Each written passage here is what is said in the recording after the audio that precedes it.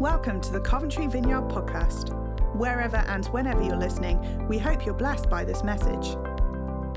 If you want to find out more about our church or speak with someone about Jesus, head to coventryvineyard.org. It's good to be with you this morning. We moved to Milton Keynes a year ago, so we've been there 13 months. If you're not familiar with Milton Keynes, it is the UK's newest city. In fact, it's 56 years old. Can you believe it? A city only 56 years old in this country. Some people say, what's the difference between Milton Keynes and yoghurt? Yoghurt has culture. But that's not true. It's a city that we love, and 25% of our city is parkland. I just felt like being in Coventry, you might appreciate that. We're having fun. We're in those very early stages of gathering people, mostly in our home, around our table. And, we count all sorts of things, pets, cardboard cutouts, just to kind of make ourselves feel better that people are there. But no, we're in that fun stage of church planting. Some of you thinking that doesn't sound like fun, but it is. I want to be super practical this morning. And I just want to offer some thoughts, if you like, around this invitation from Jesus to us as followers. In fact, let me rephrase that. I don't think it's an invitation. I think it's a command. This command from Jesus to his followers that we are to do two very simple things. We're to love God with all our hearts, our mind, our soul, our strength. And we are to love our neighbour.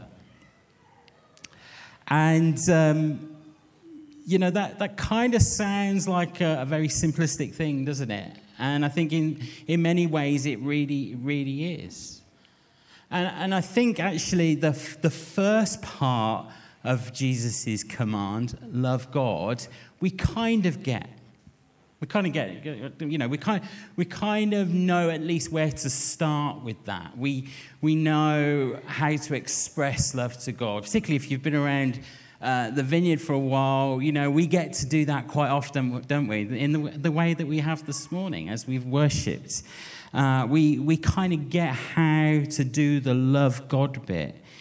Yet when it comes to the other half of this command, we can sometimes, although we have desire and although we may have a passion, we can struggle to kind of know where to start. How do I start to do this loving my neighbour thing? What does that actually mean, Jesus? What does that mean, love my neighbour? Or as one person in the Gospels asked Jesus, who even is my neighbour? And Jesus, we haven't got time to look at it today, but Jesus actually defines our neighbour as anyone in need. And he even extends that a bit further. He says anyone in need, and that includes your enemies. So people we don't like and people who don't like us. And so as we begin to wrestle with this, and this is something we've been wrestling with quite a lot recently, there are some intentional things that we can do to love our neighbours. And I want to suggest that a starting point in learning to love our neighbours is learning to listen well. Learning to listen. Not talking, listening. Not forcing people into whatever conversation we want to have, which sometimes, let's be honest, as Christians, we're actually guilty of doing that. But learning to listen and understand where people are at.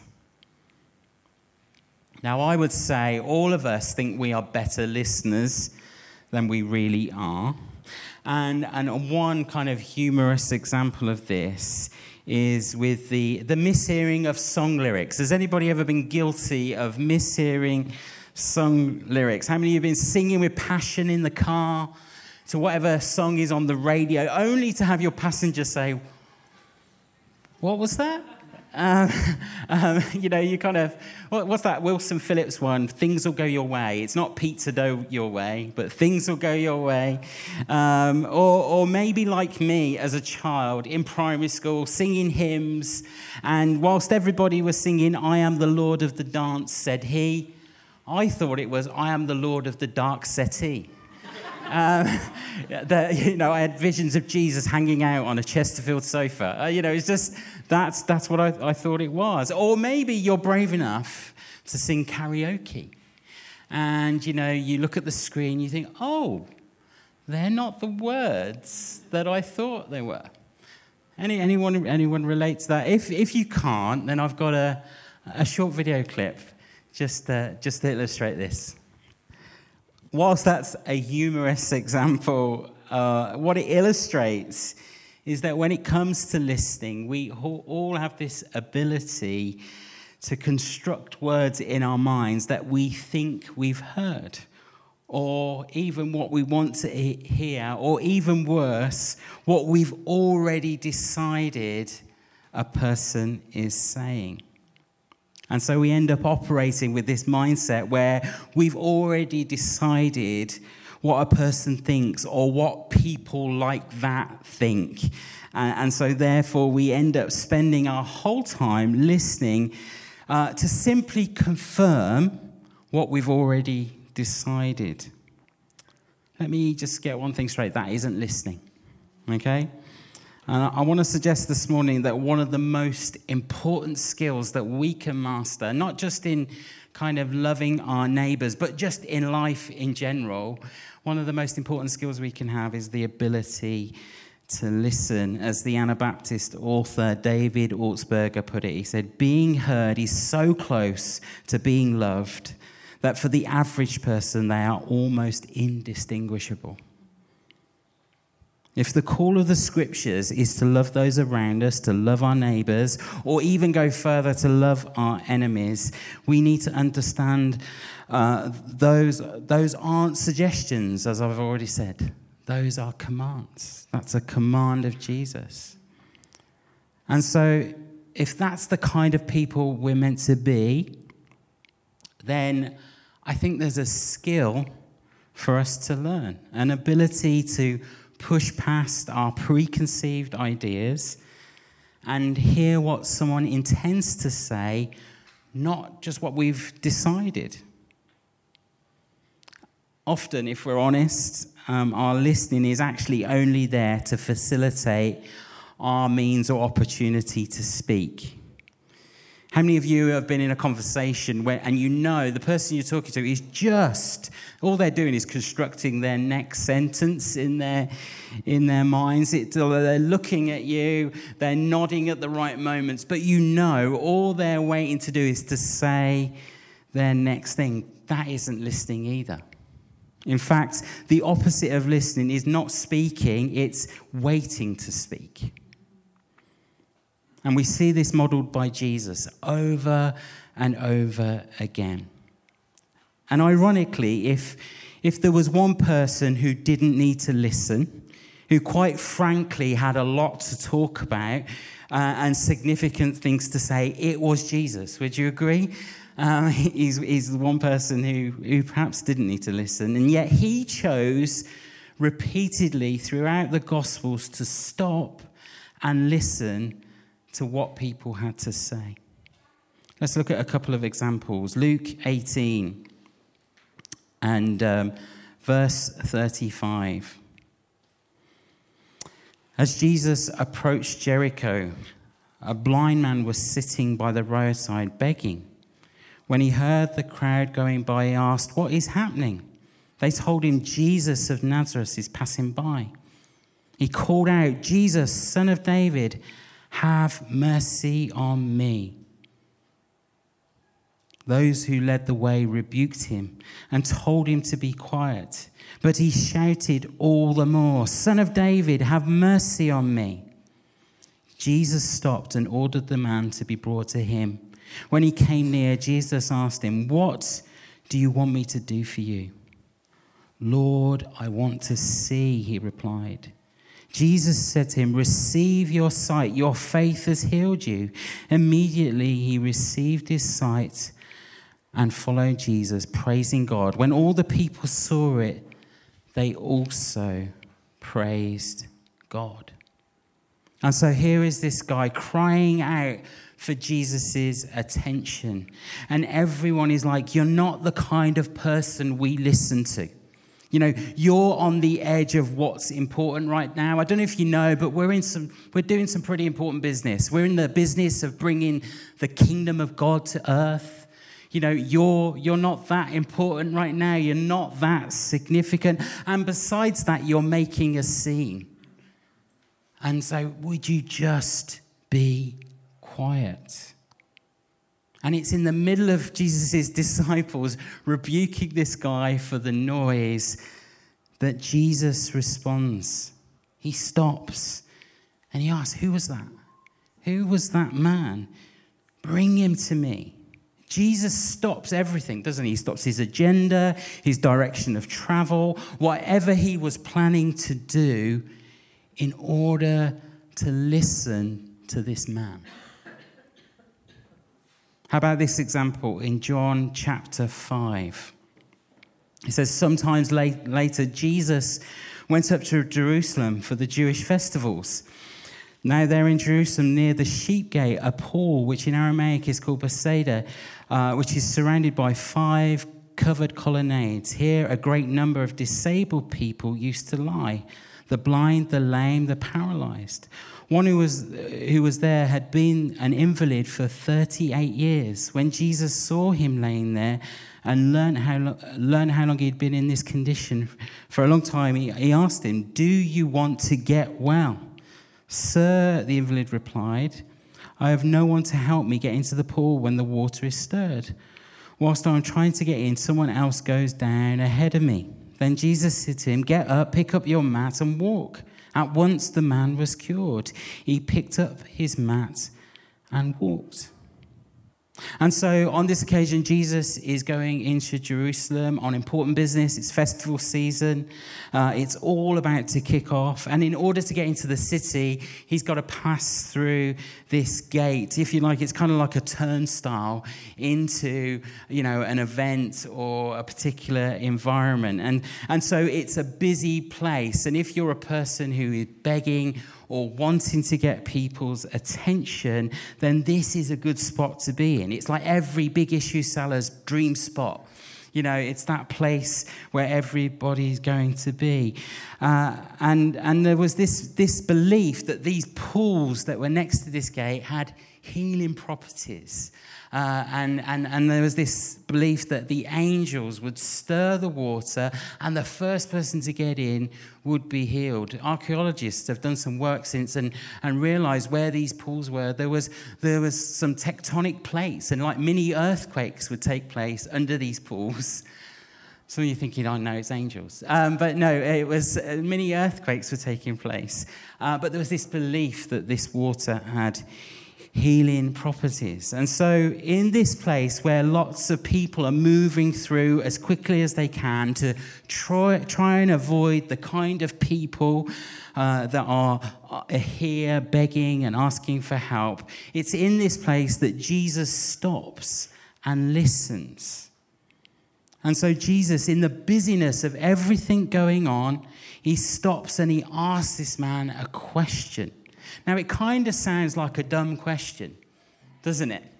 I mean, there's this guy, he's been paralyzed for a long time, laying next to a place where it's known to have healing properties, and Jesus says, "Do you want to get well?" So it kind of sounds like a really dumb question. Why would Jesus ask that? Well, in many ways, I think he's kind of investigating, isn't he? He's connecting. He's making sure that this man knows that Jesus has noticed him. Yeah, that Jesus can see him. It's the same thing that happens in Mark 9. You don't have to turn there. With the demonized boy. And he asked the boy's father, "How long has your son been like this?" And now the thing that the father should have said was, Jesus, who cares? Just do your thing. Do your miracle thing. Just deal with this, Jesus. But you see, Jesus is interested in the person.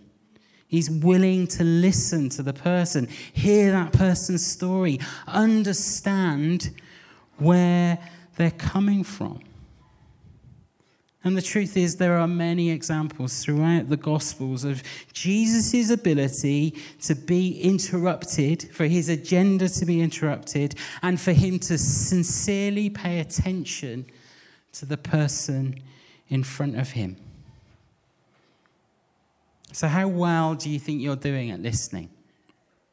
I'm not going to test you. But how well are you at listening? Truly listening to others, really hearing what they have to say. And in particular, how well are you listening to those people who are marginally annoying? We all have someone, don't we, in our lives who annoy us. Maybe it's a work colleague. Maybe it's someone in your family. Depending on what stage of life and how many kids you'll have, there's a good chance it's probably one of your kids. And maybe it's a sibling, a friend. And what we do when we have people in our lives who are slightly annoying, slightly irritating, is we create this wall that says, I don't need to pay attention to what this person has to say.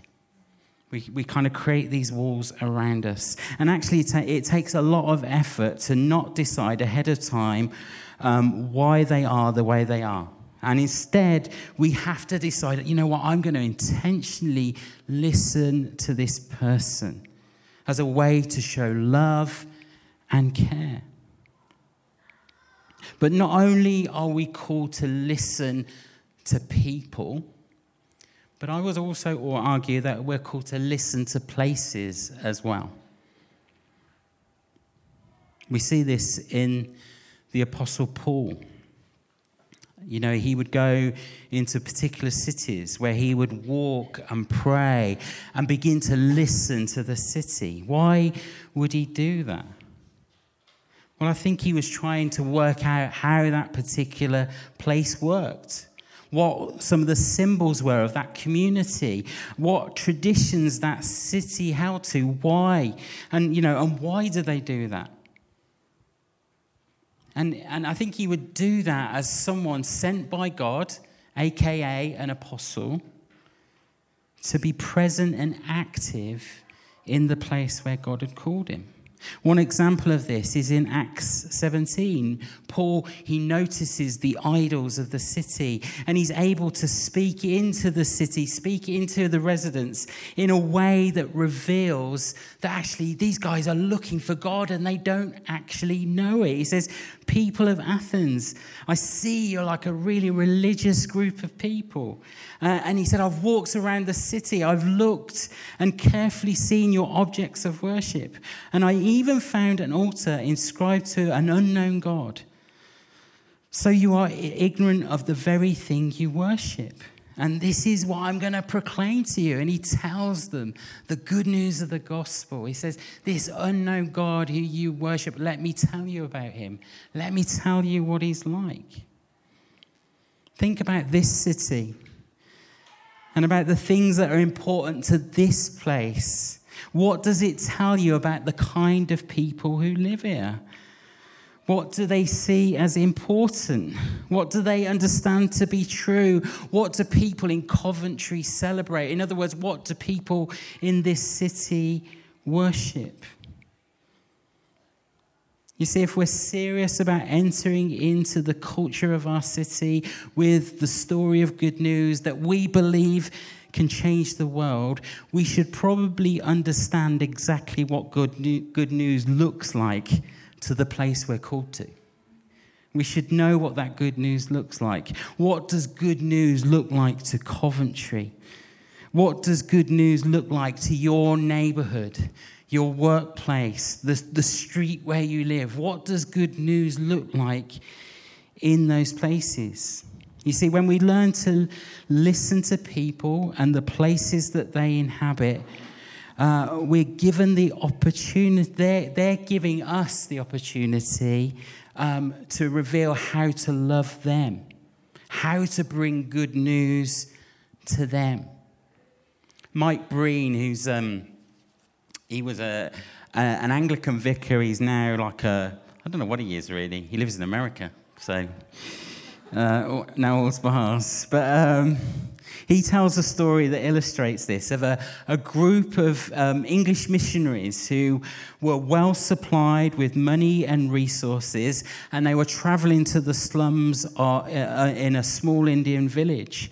And they went prepared to start a ministry, maybe build a clinic, establish a new church, whatever this impoverished village wanted. Fortunately, they were smart enough to adopt a posture of listening. And the leaders of this village were very clear what good news was to their people. And they said this: what we really need is a post box and a post office. Now, these missionaries responded with, yes, we can do that, but what's the big ticket item? What can we build for you? And the response of the people was simple: no, what we need is a post box. Now, the reality is, in the poorest parts of India, if you're considered a slum by the governmental system and don't have a postcode, then you don't exist on a map.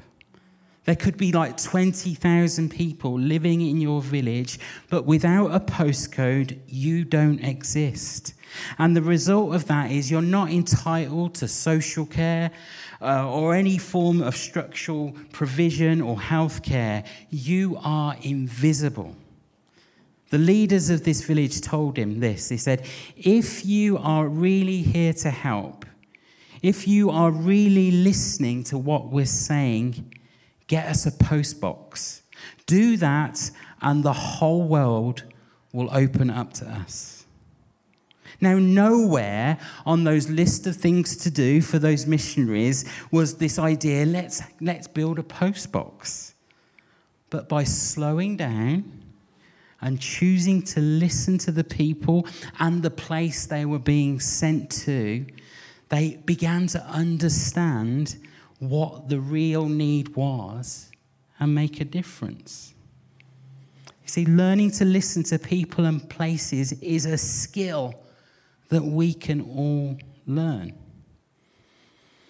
And so as we think about Jesus' command to love our neighbours, the temptation is to start with our good ideas. I've got this great idea, and I don't want to diminish or undermine any great ideas that people have. But might a good starting point be found first in how we listen? Where do we begin to discover the needs of people? Where do we begin to find out their wants, their desires, their fears, their regrets, their hopes? How do we begin to establish that and understand that? And it usually requires us creating a space where we're willing to stop and listen. And maybe ask some really good questions. Like, how long has it been this way? What is it you really want to see happen? If you could transform this community, what would it look like? Beginning to ask really important questions. Don't we all feel loved when someone takes the time to really know something about us that isn't easily observed? You might not know this, but I am fanatical about Star Wars. You see, I've just told you because you're listening to me.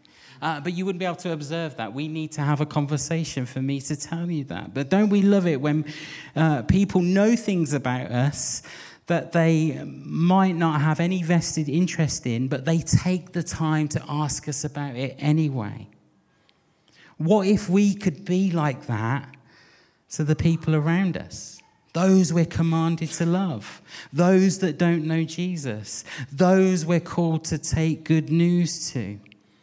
And in doing so, could we find a way to love people in unique and intentional and personal ways, where we become more aware of their hopes, their dreams, their fears, their pain, because we've taken the time to listen?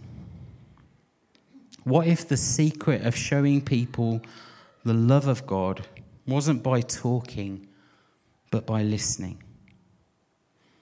So that we engage them in the place where they really are. And this isn't a quick fix. You might have to spend a significant amount of time listening before doing. And that's really hard, isn't it? Particularly for the activists in the room. Why would I waste my time listening? I just want to do. But we may have to slow down and stop and begin to listen well. For us living in a new city, in a new neighbourhood, we've challenged ourselves to figure out what it means to really do this, what it really means to love our neighbours. And we've kind of taken that a step further and said, what does it look like to love our actual neighbours? Like those people next door, also known as neighbours. And some of you may have come across Jay Pathak's book, The Art of Neighbouring. And really Jay Pathak's argument is this, that the ultimate expression of loving our neighbour is to love our enemy, okay? How many people love loving their enemies? Okay, and so what if the training ground, is to love our actual neighbours? That's a novel thought, isn't it? That actually the big goal is to love my enemy. The little step I can take is to actually love my neighbours. And so imagine, I've got this little picture here. We haven't got time to do this in its entirety, but you imagine that those 9 blocks represent your neighbourhood, the place where you live. And the one in the middle is where you actually live. And the 8 boxes around are your nearest neighbours. And what I want you to do, just think in your mind or jot on a piece of paper, the 8 names of your 8 nearest neighbours. I'll give you, 3 seconds. Okay. Your 8 nearest neighbours. Typically, in a group this size, about 10% of the room could say the 8 names of their 8 closest neighbours. Can anyone do that? About 10% of the room. Yeah. You got half.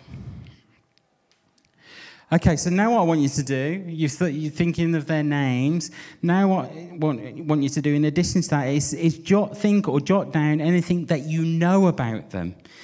Maybe what they love doing, where they went on holiday in the summer, anything like that. What you can't do is put something that can be observed, like he drives a blue car. That does not count, okay? But something that you know, something of interest that you know about them. Typically, in a group this size, about 3% of us could do that. Anyone? Any takers? Okay, we've just taken a shot on camera. And then third step, okay? Out of all those neighbours, which of them do you know their dreams, their needs, their desires, their fears, their spiritual journey, what they think about Jesus? Now, to make you feel better, in a room this size, roughly about 1% of people could answer that question. So what does that reveal to us? We're called to love our neighbours, which ultimately means we're called to love our enemies, okay? Which feels like a big step, okay? It feels like a massive step, doesn't it? I'm going to love my enemies. Or at worst, we turn our neighbour into this metaphor, like, I'm here to love the world. And we think, we make these statements and we never actually do anything. Okay, that's the worst case scenario. So that's what we're called to do. The baby step is, maybe I could love my actual neighbours. It kind of feels like, I'm not judging you, but it kind of feels like there's a bit of work to be done. Yeah?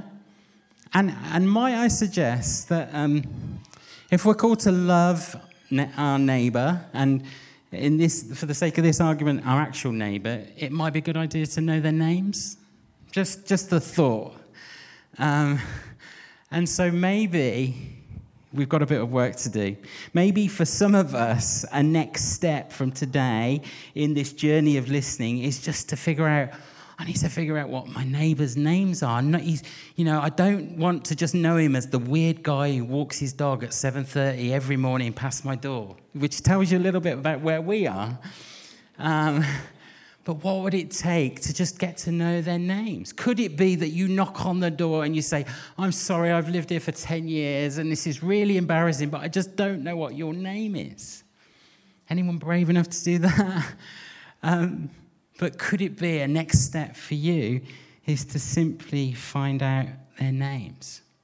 And then might I suggest that actually we get to do the other stuff. We get to figure out, what they did for a summer holiday, or what their favourite food is, or what they like doing as a pastime. We get to do all of that stuff simply by learning to listen. Learning to listen. Learning to be interrupted. Learning to have this ability to, step out of our own comfort zone and step out of our own four walls and say, you know what, I'm going to be present with those people around us. As I say, we're kind of starting from ground zero. We moved out of a street where we'd been there for like 13 years nearly, and we knew everyone, and we knew all their hopes and dreams, and, we tried really hard to love our neighbours, and we've moved into a new street where we know zero people. Last week, we've got we think it's a Hong Kong family who have moved opposite us, and they were on their hands and knees with a wall scraper, scraping the weeds out of their block paving. And so I thought, I've got something I can lend to them. And, so I have got the privilege of lending my neighbour a hoe. I took the hoe to my neighbour, and they don't speak a lot of English, and so I did a bit of actions and, did this and gave them the hoe, and they seemed quite grateful. And then a couple of days later, they knocked on our door. And, with the very little English that they have, they brought us some food as a thank you. And that sounds like really trivial, doesn't it? It sounds like, oh, big deal. But it's just like a little baby step in us trying to figure out how do we love the actual people who we call our neighbours. And so it's trusting that God can do all the other stuff in between. That we just make ourselves available, that we learn their names, we learn to listen and take time to listen to them.